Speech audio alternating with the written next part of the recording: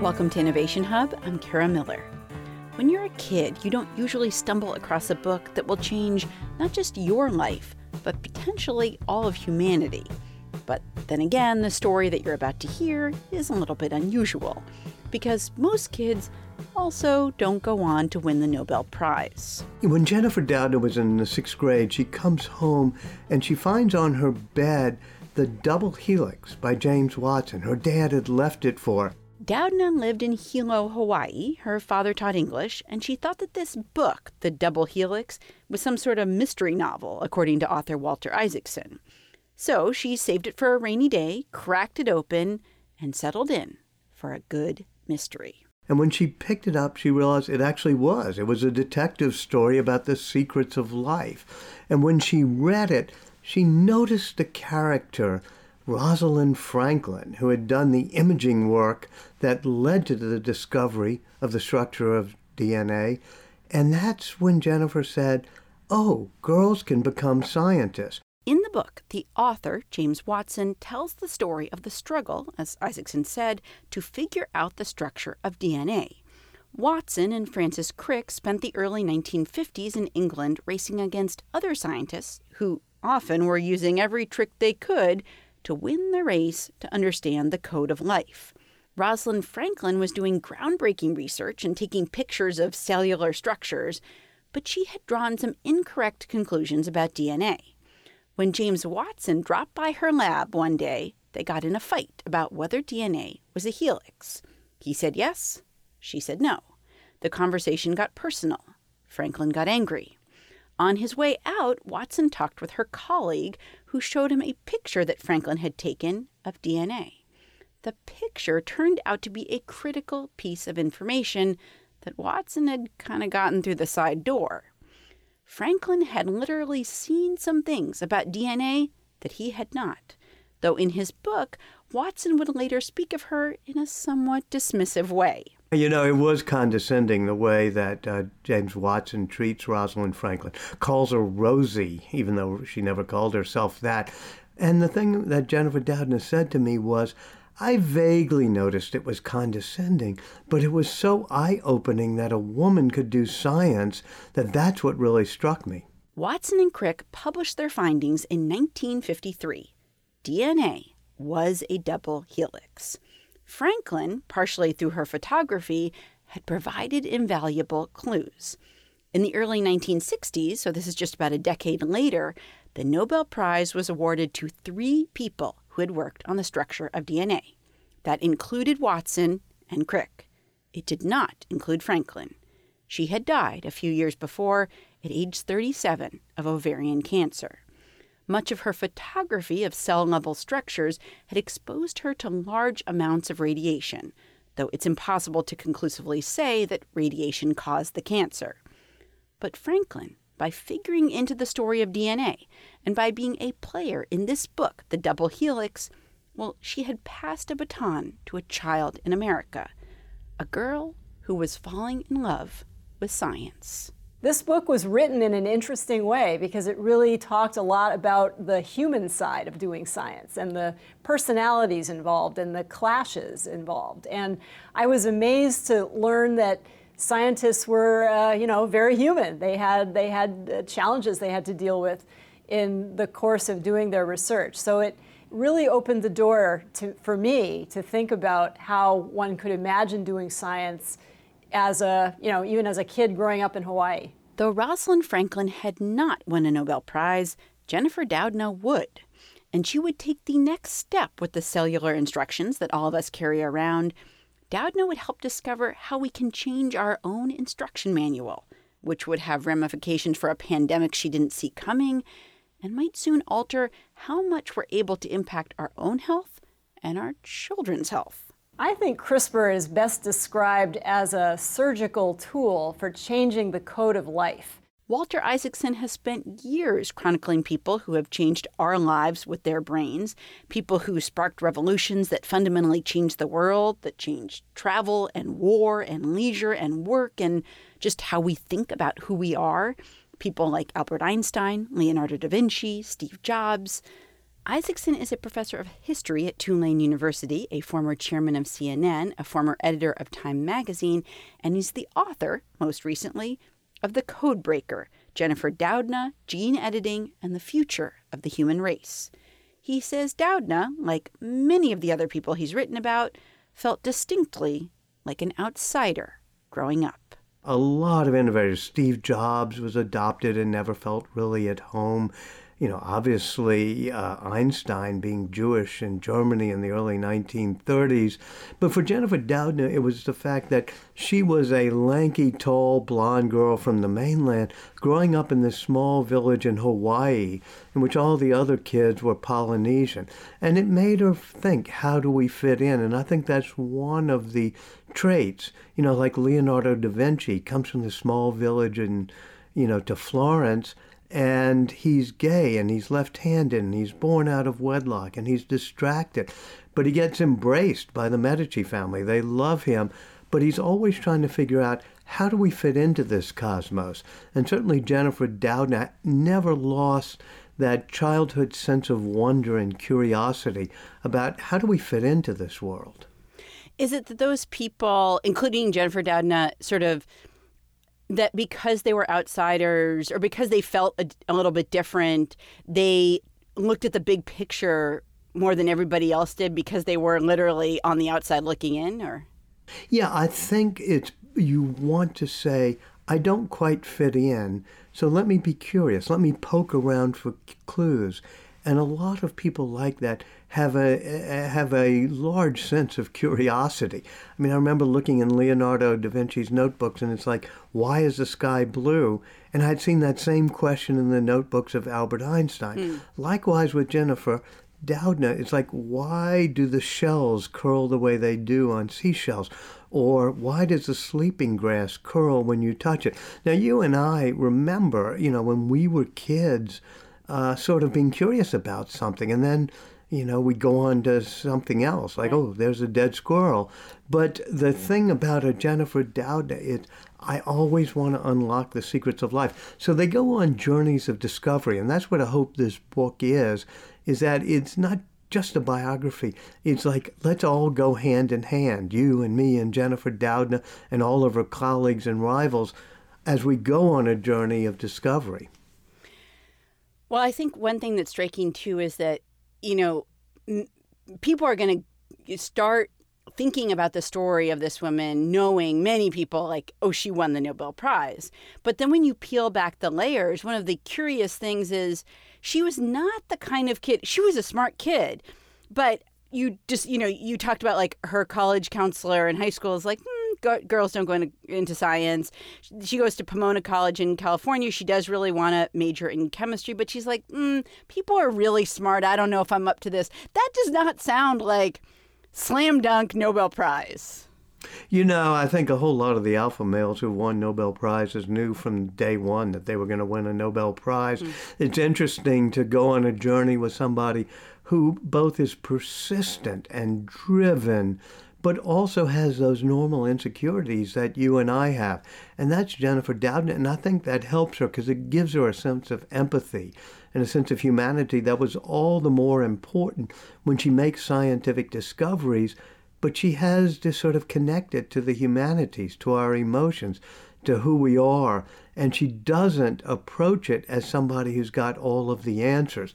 It also makes her a better scientist because, the essence of science is not thinking you have all the answers. It's thinking, what experiment can I do that might challenge my hypothesis? It might prove me wrong. So I'm going to get back to some of the kind of scientific race that she gets into that eventually does get her the Nobel Prize. But just sort of big picture, you argue we're entering a new era, like that the beginning part of the 1900s was really dominated by the findings of physicists like Einstein. Then you had latter part of the 1900s, these computer nerds like Steve Jobs, Bill Gates. But you say, no, now sort of the key turns and we're entering another era. Explain what you see coming.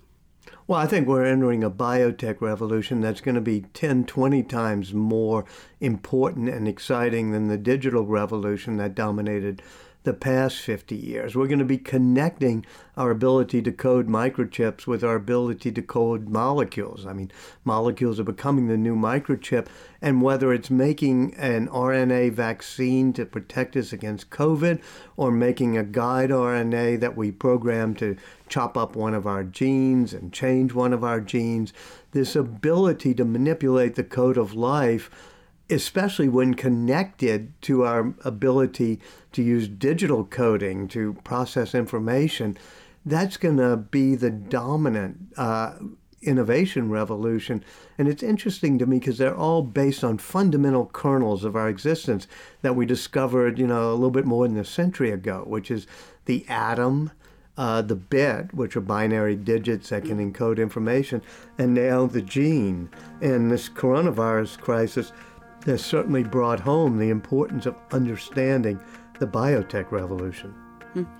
Let's pause for a minute right here. We're going to be back with Walter Isaacson. He's the author of the book, The Code Breaker, and we'll talk more about how this new approach to gene editing works and the race to figure it out, and then how it might be used or misused. On our website, we're going to have more about the French microbiologist Emmanuelle Charpentier, who won the Nobel Prize with Doudna. She's someone who the journal Nature labeled the quiet revolutionary. Not that her path to fame is any less interesting or winding than Doudna's. More on her at our website, innovationhub.org. From PRX and GBH Radio, I'm Kara Miller. This is Innovation Hub. We'll be right back.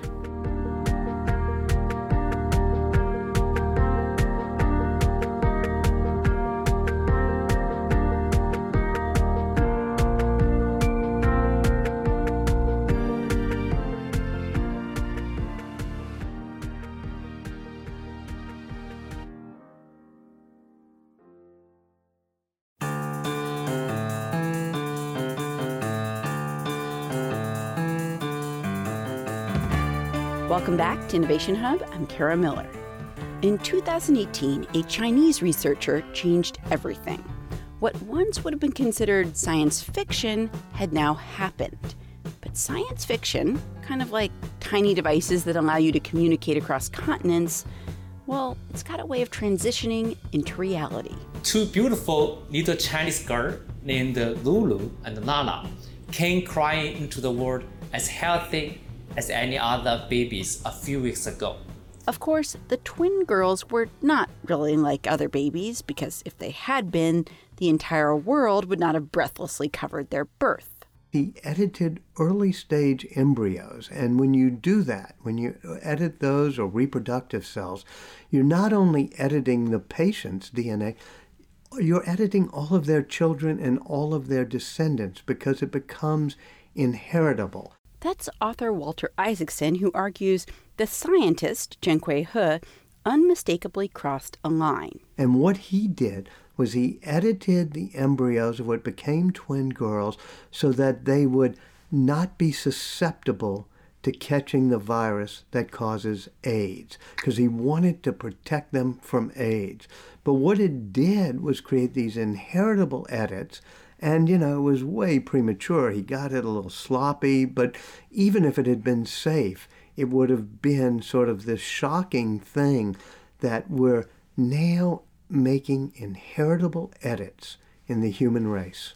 You back up for a minute, though, and you think, wait, we can do that? We can make it so that newborn babies are unlikely to ever contract HIV?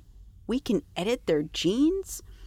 Isaacson writes about this story, which caused a firestorm, but gives you a preview of what's on the horizon, in his most recent book, The Code Breaker, Jennifer Doudna, Gene Editing and the Future of the Human Race. He says scientists were planning to use this newly understood tool, CRISPR, to help people struggling against disease. But not before those people had been born. Well, at least not yet. Everybody was planning to use CRISPR to help cure genetic problems in living patients. For example, this past year it's been used to cure people who have sickle cell anemia, which is a simple genetic mutation. But the implications of what happened to those twins in China in 2018, they were huge. And Jennifer Doudna, who had helped scientists understand the system that can be used to do this editing and who won the Nobel Prize for it in 2020, she understood what she had uncovered and what it might mean for us, our children, our grandchildren, and on and on. And when they showed it working in a test tube, she and her graduate students and Emmanuel Charpentier, her research partner, it suddenly dawned on them that, oh, now that we figured out how this could work, we could turn it into a tool to edit our own DNA. So what is this system that Doudna worked on that she raced against others to explain? It's called CRISPR, like the word, but without the E, so CRISPR. And if you want to understand it, the very best way might be to take a look at yogurt. Now, the reason that we have yogurt is because of bacteria. Yogurt comes from the combination of milk and bacteria. And much in the same way that we've spent the last year battling a virus, bacteria have been at war with viruses for a long, long time. Well, you know what? Bacteria are really, really smart. Or I say that jokingly. But for 1 billion years, they've developed a system that knows how to fight off each wave of virus attack. So how do they do it? And can we borrow this system to evade viruses ourselves? Well, about a decade ago, scientists in different parts of the globe started getting interested in this question. Little by little at first, and then the competition got fierce. And right out in front were people who knew billions of dollars depended on how bacteria fight viruses. People who understood companies can rise or fall and how effectively bacteria are working. And the people I'm speaking of course, are yogurt scientists. Well, if you're looking for an industry that really needs to understand how bacteria fight off viruses, you're talking about the yogurt and cheese industry, the bacteria starter culture. And one of the things I love about science is that partly it's driven by pure curiosity, basic science. The people like the Spanish graduate student in my book who first discovered CRISPR in bacteria, he's driven by curiosity, but he becomes friends and, research colleagues with these two guys from France, one of whom moves to North Carolina, who work at a yogurt company. One of those guys, the one who moved from France to North Carolina, well, he got a graduate degree studying the fermentation of sauerkraut and pickles. Then he moved to Wisconsin, where his wife had gotten a job at Oscar Mayer. And he and his fellow yogurt scientists started to notice something curious. The bacteria that they studied, they were keeping copies of the viruses that had attacked them. Because what bacteria do is every time they get hit with a new virus, they take a mugshot, a little sample of the genetic code of that virus, and they put it in their own DNA. And so you have these clustered, repeated sequences in the DNA of bacteria, and we call those CRISPRs. And so what happens is it becomes a record that allows them to chop up that genetic material anytime the virus attacks again. So the bacteria knew. They knew. When a virus came back around again, they knew how to fight back. They had stitched the memory into their own selves, and they had a whole system to do that.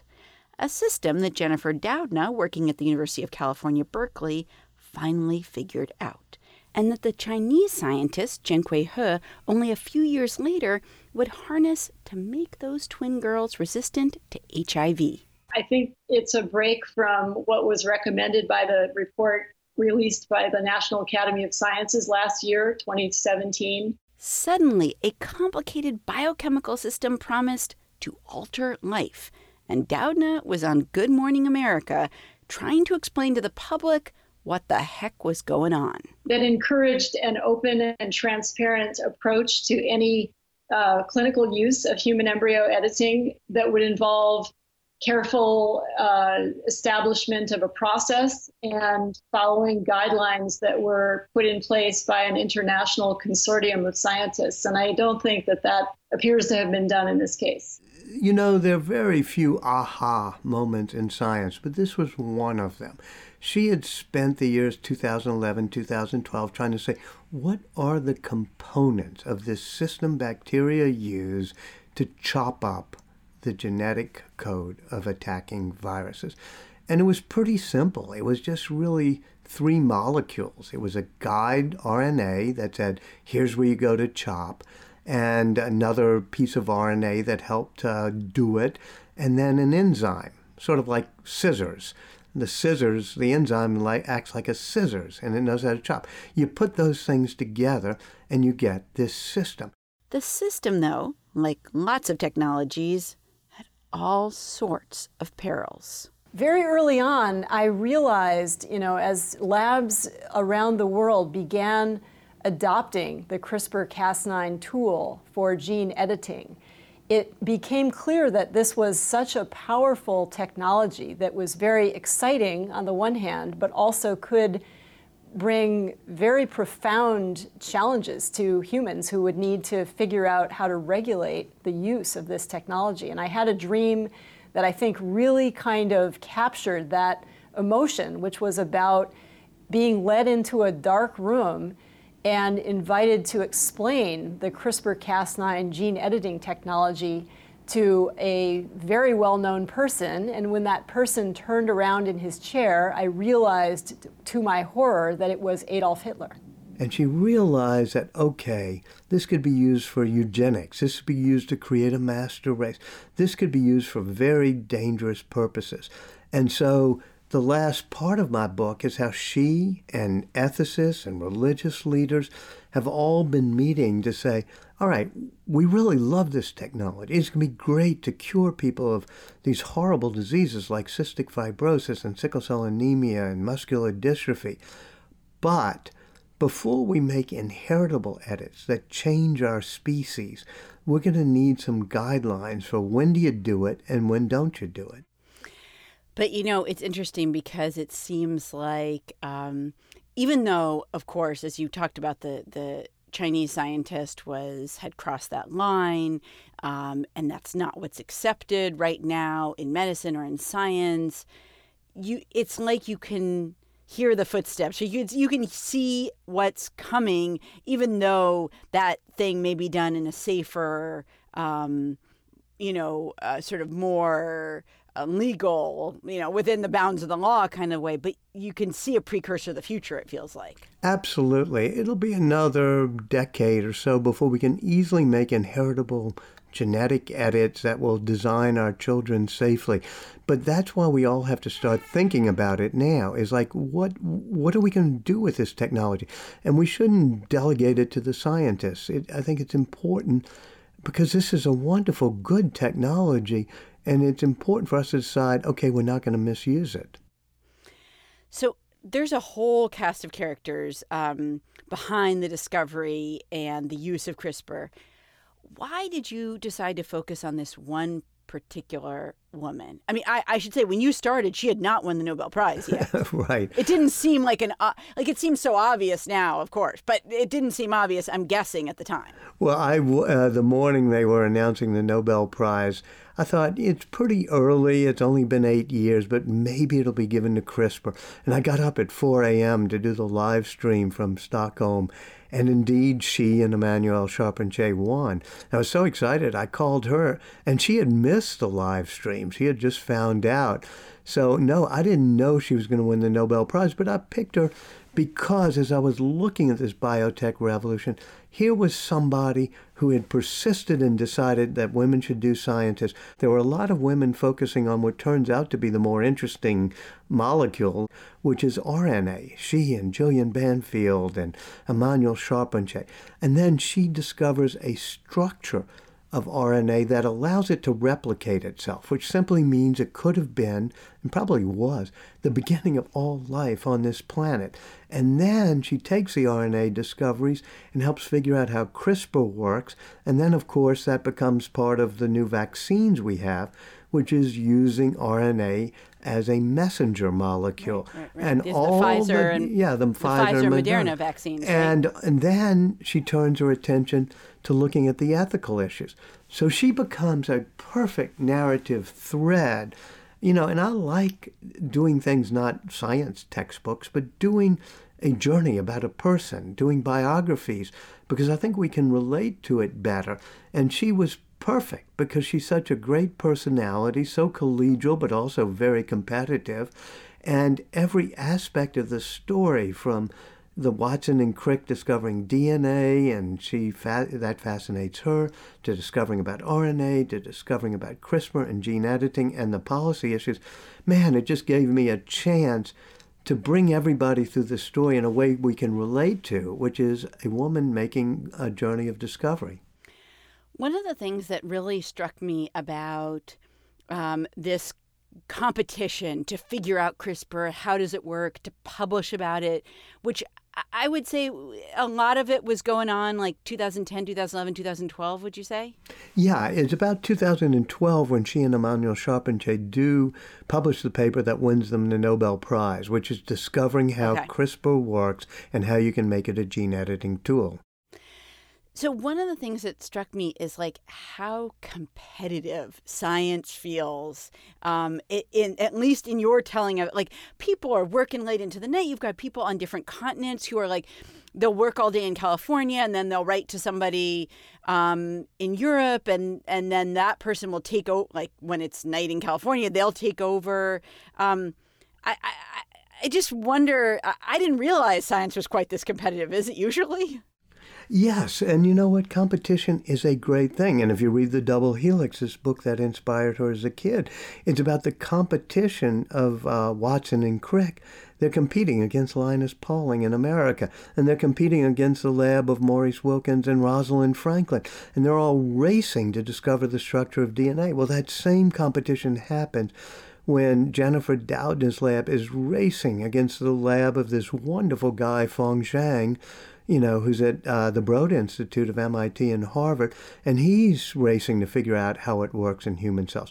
And they're racing for patents, they're racing for prizes, but they're also racing because they're scientists, and they want to be the first to make a discovery. And sometimes we disparage competition, but boy, it's the spark that, as you said, keeps people working on the weekends and staying up late at night and working 24 hours a day. So I love that race. So if, what we're looking at is the ability to edit DNA, I wonder a little bit about, in addition to the race for the Nobel Prize, there's also a race to capitalize on this. Obviously, there's like spin out companies all over the place. All these people have their own little projects that they're working on. I wonder how much you, worry that this is like a race for gold versus a sort of slow measured, what should the guidelines be here?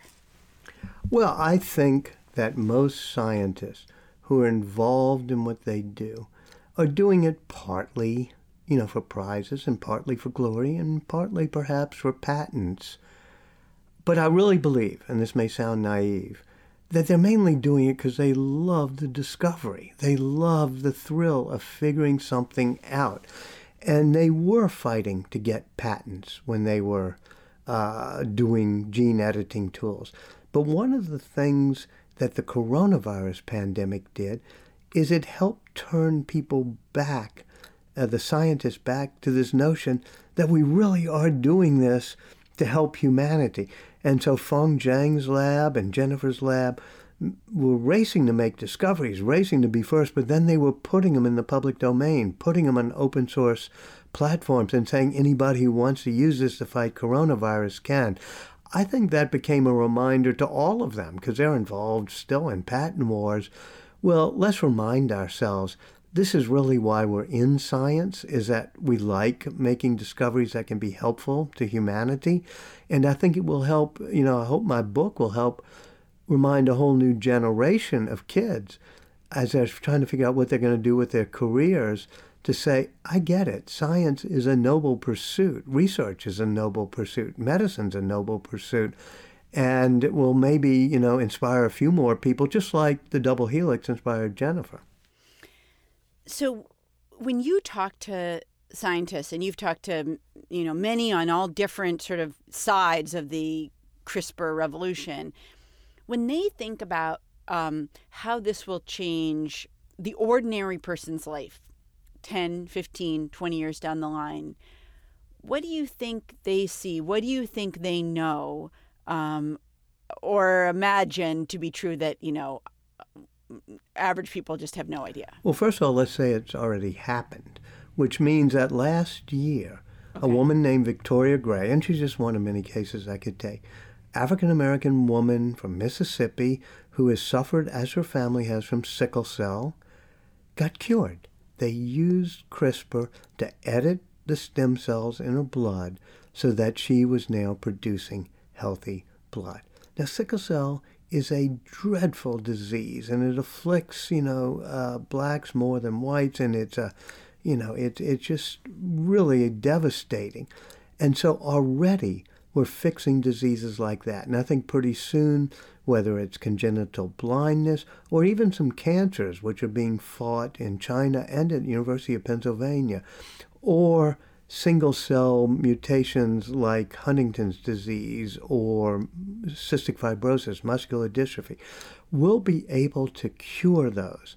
Secondly, we'll be able to have antivirals that'll be much stronger and better than trying to get our immune system kicked into gear.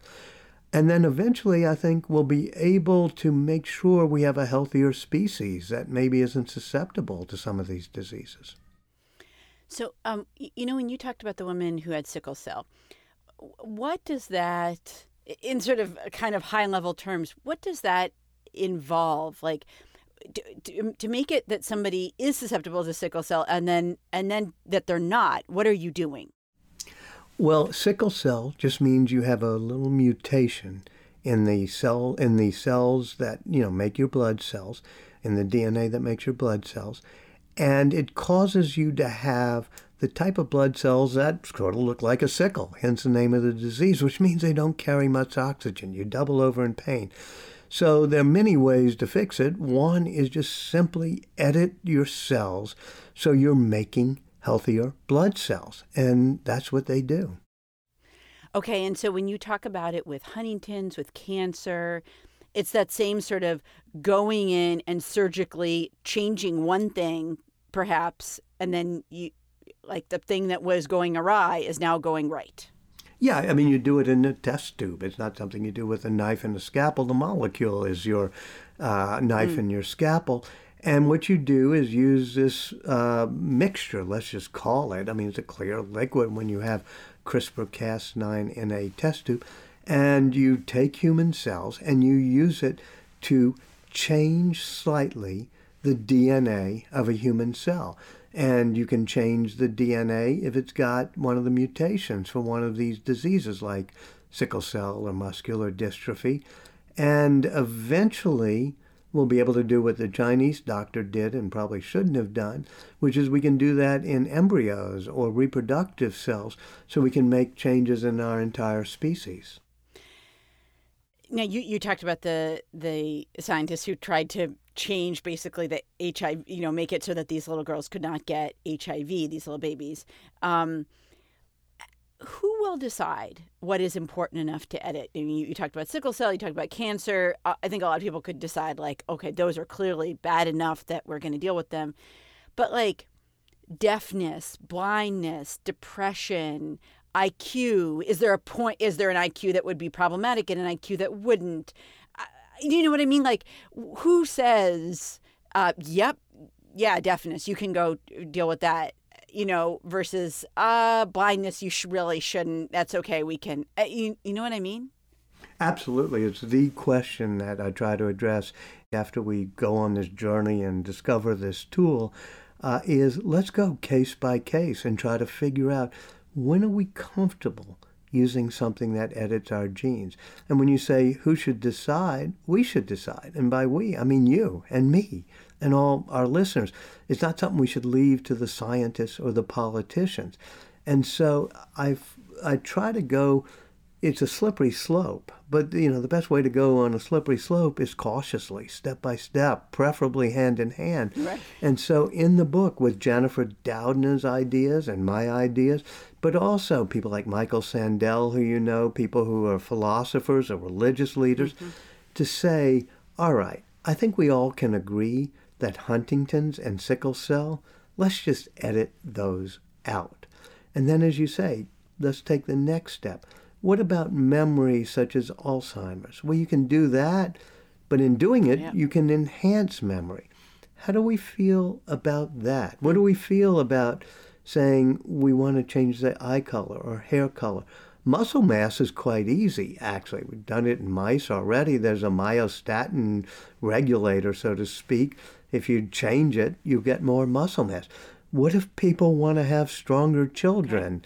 You can ask a George Church at Harvard, and he says, well, I don't see anything wrong with that. But me, I think we should use it right now only to cure things that are clearly diseases, such as sickle cell, and not use it to enhance our species. I think that's when you start getting into dangerous territory.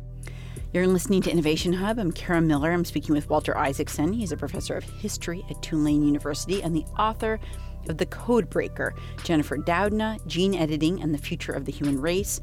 We're going to be back for our last few minutes to talk more about some of the ethical considerations here and how this ability to edit our genes, and those who come after us, may change life as we know it. On our website, we've got more about the Chinese twins who were born back in 2018 and the scientist who used CRISPR to change their DNA and who ultimately found himself in prison. That's at innovationhub.org. From PRX and GBH Radio, I'm Kara Miller, and this is Innovation Hub.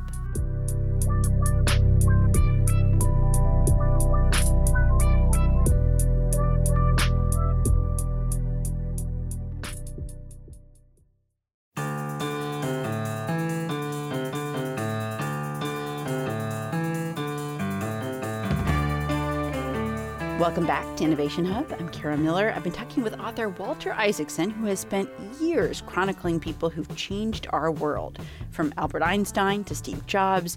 His most recent subject is somewhat less famous, though she did win the Nobel Prize in Chemistry last year. Her name is Jennifer Doudna, and what she won for, Isaacson argues, could have implications that are far more profound than, let's say, the iPhone.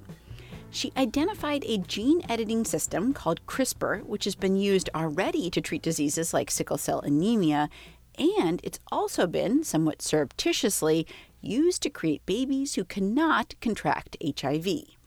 We've entered a new reality, but what does the scientist who opened the door to that reality think of where we are? Well, I think her thinking has evolved, and so has my thinking. And the coronavirus helped evolve the thinking. I thought, okay, should we be using all these technologies? And I said, well, bacteria use it to fight off viruses. Maybe we should feel free to use it. And when she first started, she had a visceral reaction like I did and probably you did, which is, hey, I'm not sure I want to mess with Mother Nature this way by editing our genetic code. But then she started meeting people who had heard about her discovery, and they would show her pictures of their young children and say, this person, our little baby, has muscular dystrophy or cystic fibrosis, or is going to die soon because of this, or lead a horrible, painful and die young as a kid as their muscles atrophy or something. Can't you do something? What can you do to fix this? And so I think she began to feel, well, instead of worrying about, is it moral to use it to fix our genes, she might say, well, is it immoral not to use it when we have certain cases? I mean, every other species use all the tricks and wiles they can figure out, including bacteria, in order to do things like make themselves healthier. We should use our own ingenuity to do so. But as I said, it's a slippery slope, so let's go step by step very cautiously.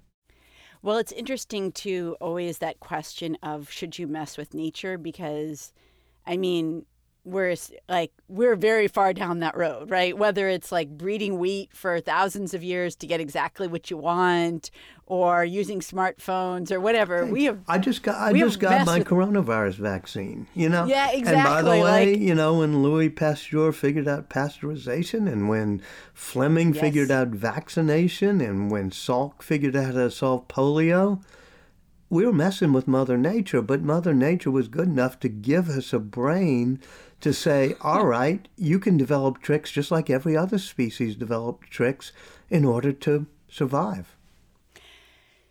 Do you worry at all that, obviously there's a cost to everything? I mean, like a financial cost, and that it will be the wealthy who say, I want my child to be taller or smarter or just even just less sick. I don't want them to be able to get AIDS, like we were talking about that the Chinese scientists worked on, or I don't want them to be able to get Huntington's or whatever, and that poor people, whether it's in the U.S. or in other places in the world, just they will not be able to do. We already see that with IVF, right? If you want to talk about something that already messes with nature and that rich people have access to, and generally speaking, poor people don't, that's a good example. And then this, I could imagine, as being another kind of layer of that, not just getting IVF, but getting a few tweaks while you're doing it to make make that baby healthier.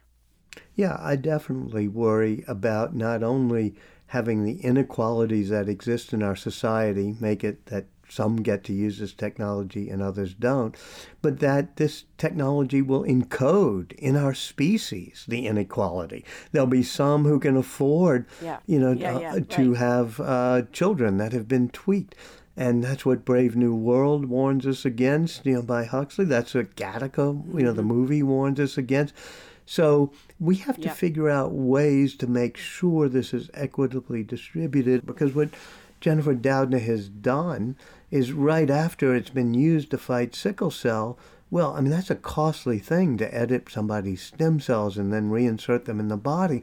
So she's got a whole team looking at how do we do that for far less cost.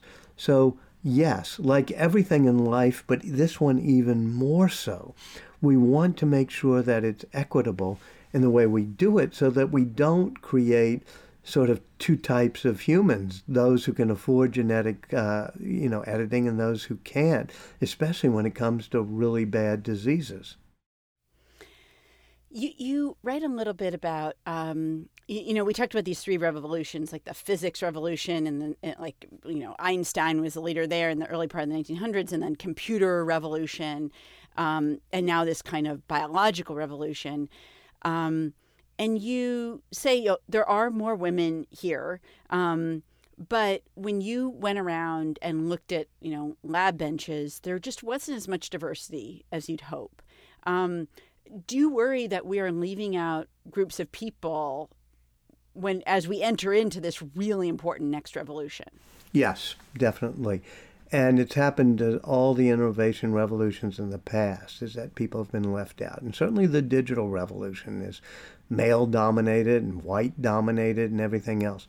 The good thing about this revolution is that women are not only equally represented, but sometimes at the fore. I think 60% right now of people doing studying biology and doing research biology are women.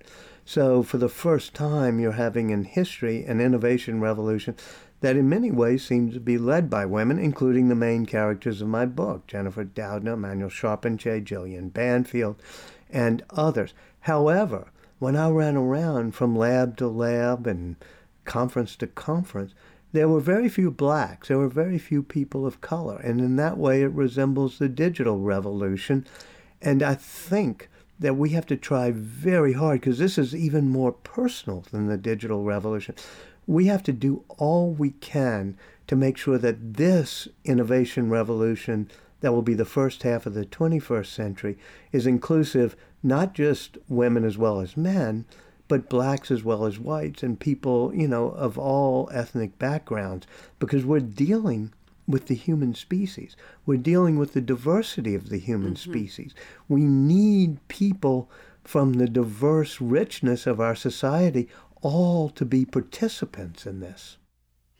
Well, one of the interesting things about the computer revolution, too, is that when you look back at some of the original pioneers, like people like Grace Hopper, but both black and white, were women. Some of the first people who they called them computers at the time, were women.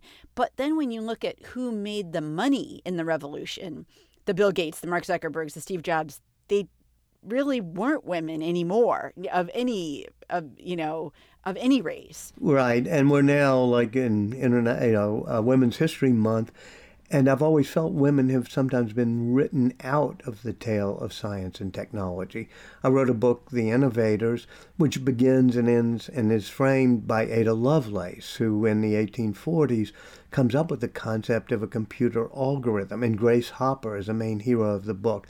But most people haven't heard of them, just like Jennifer Doudna, when she was in 6th grade, had not really heard of many women scientists. And even Rosalind Franklin, who's a scientist she discovers in the book The Double Helix, she had, kind of been minimized in the history of science. So one of the many things I hope to do with this book is it gives us role models, because if you don't have role models, if you don't realize, okay, we can be a part of this, then people feel left out. I just wonder, we talked about this a little bit before, but how has you write about this idea of the year of the plague, which we've kind of lived through. How has it to you altered how you saw CRISPR and the idea of editing DNA and what might lie ahead? I mean, did this past year, was it a paradigm shift for you? Absolutely, and I think it was I hope it was for a lot of people. First of all, it made me realize I had thought basic curiosity-driven research was really cool and important. And then I realized, boy, I'm understating the case. This is saving us from the coronavirus. Secondly, I thought it was kind of appalling, the idea of the Chinese scientists editing the human genome to make it less susceptible to viruses. Well, I still think that was premature, it was messy, it was sloppy, but the idea of making us less susceptible to viruses, hey, if bacteria are allowed to do that, we should be allowed to do that. So I became more open to that as well. And I just became open to the fact that all species, large and small, great and small, they all use whatever techniques and wiles and tricks they can to survive. And, nature and nature's God in their infinite wisdom have evolved a species that's able to understand its own code. And that species happens to be us. So I want to use it really, really carefully. But I quit having a knee-jerk reaction that, we shouldn't do things, that might affect our genes, because sometimes our genes, when they cause us to have sickle cell or Tay-Sachs or something like that, sometimes our genes aren't being very kind to us, and we want to try to make ourselves healthier, just as we did when we first discovered vaccines and when we first discovered inoculations and pasteurization and bacteria and many other things. We should use these tools but connect them to our humanity. So we use them for a moral purpose, and we don't get too much hubris. We don't think, okay, let's start rewriting everything. We just think, okay, let's fix things that are serious problems, but let's have some humility and not go messing with Mother Nature totally. Walter Isaacson is a professor of history at Tulane University. He's the author of The Codebreaker, Jennifer Doudna, Gene Editing, and the Future of the Human Race. Walter, thanks for being here. Always good to have you. Wow, it's great to be back, and you just have a wonderful show. I'm so happy to be with you. Thank you so much. I appreciate it.